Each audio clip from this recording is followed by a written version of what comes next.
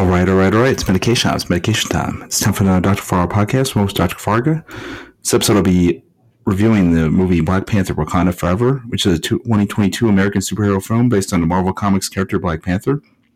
It was produced by Marvel Studios and distributed by Walt Disney Studios Motion Pictures.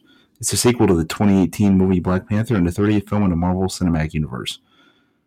It first premiered at El Capitan Theater and the Dolby Theater in Hollywood, Los Angeles on October 26, 2022, and was released in the United States on November 11, 2022, as the final film in Phase 4 of the MCU. It was done as a tribute to Chadwick Boseman, the former Black Panther star who died from colon cancer in the year 2020, which was a shocker. To be honest, I was kind of shocked when I heard the news about that when it first happened. But it's another story for another time. Let's go into what happened in the movie. T'Challa, the king of Wakanda, is dying from an illness which his sister Shuri believes can be cured by the heart-shaped herb.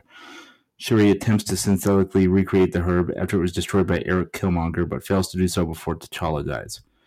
1 year later, Wakanda is under pressure from other nations to share their vibranium, with some parties attempting to steal it by force. Queen Ramonda implores Shuri to continue her research on the herb, hoping to create a new Black Panther that will defend Wakanda, but she refuses to due to her belief that the Black Panther is a figure of the past.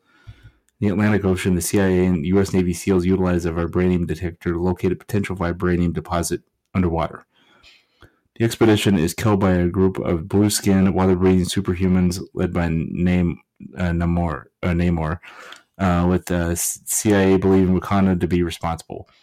Namor confronts Ramonda and Shuri, easily bypassing Wakanda's advanced security. Blaming Wakanda for the vibranium race, he gives them an ultimatum. Deliver the scientists responsible for the vibranium detector or he will attack Wakanda.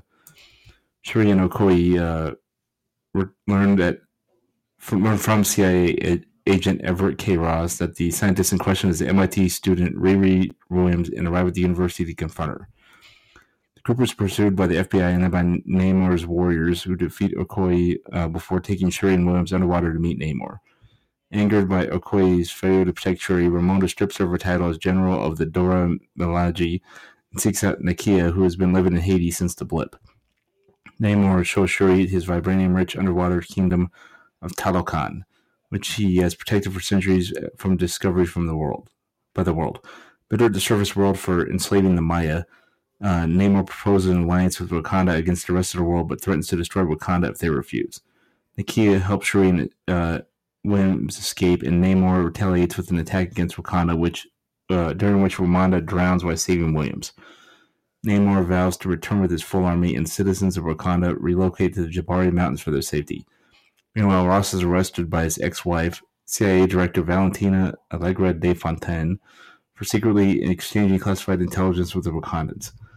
After Ramonda's funeral, Shuri used the remnant of the herb that gave Namor's people their superhuman abilities to reconstruct the heart-shaped herb. She ingests it, gaining superhuman abilities, and meeting Killmonger in the ancestral plane, who urges her to seek revenge. Shuri dons a new Black Panther suit and is accepted by the other Wakandan tribes as the Black Panther. Despite M'Baku's urges for peace, Shuri is determined to exact revenge on Namor for Ramonda's death and orders an immediate counterattack on Talokan.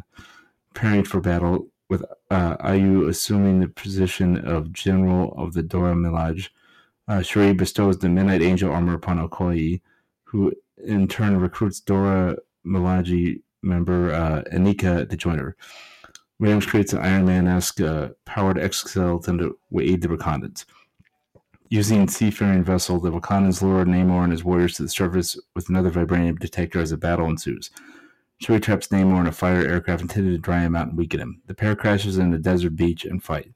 Shuri gains the upper hand but has a vision of Ramonda and implores Namor to yield, offering him a peaceful alliance. Namor accepts and the battle ends.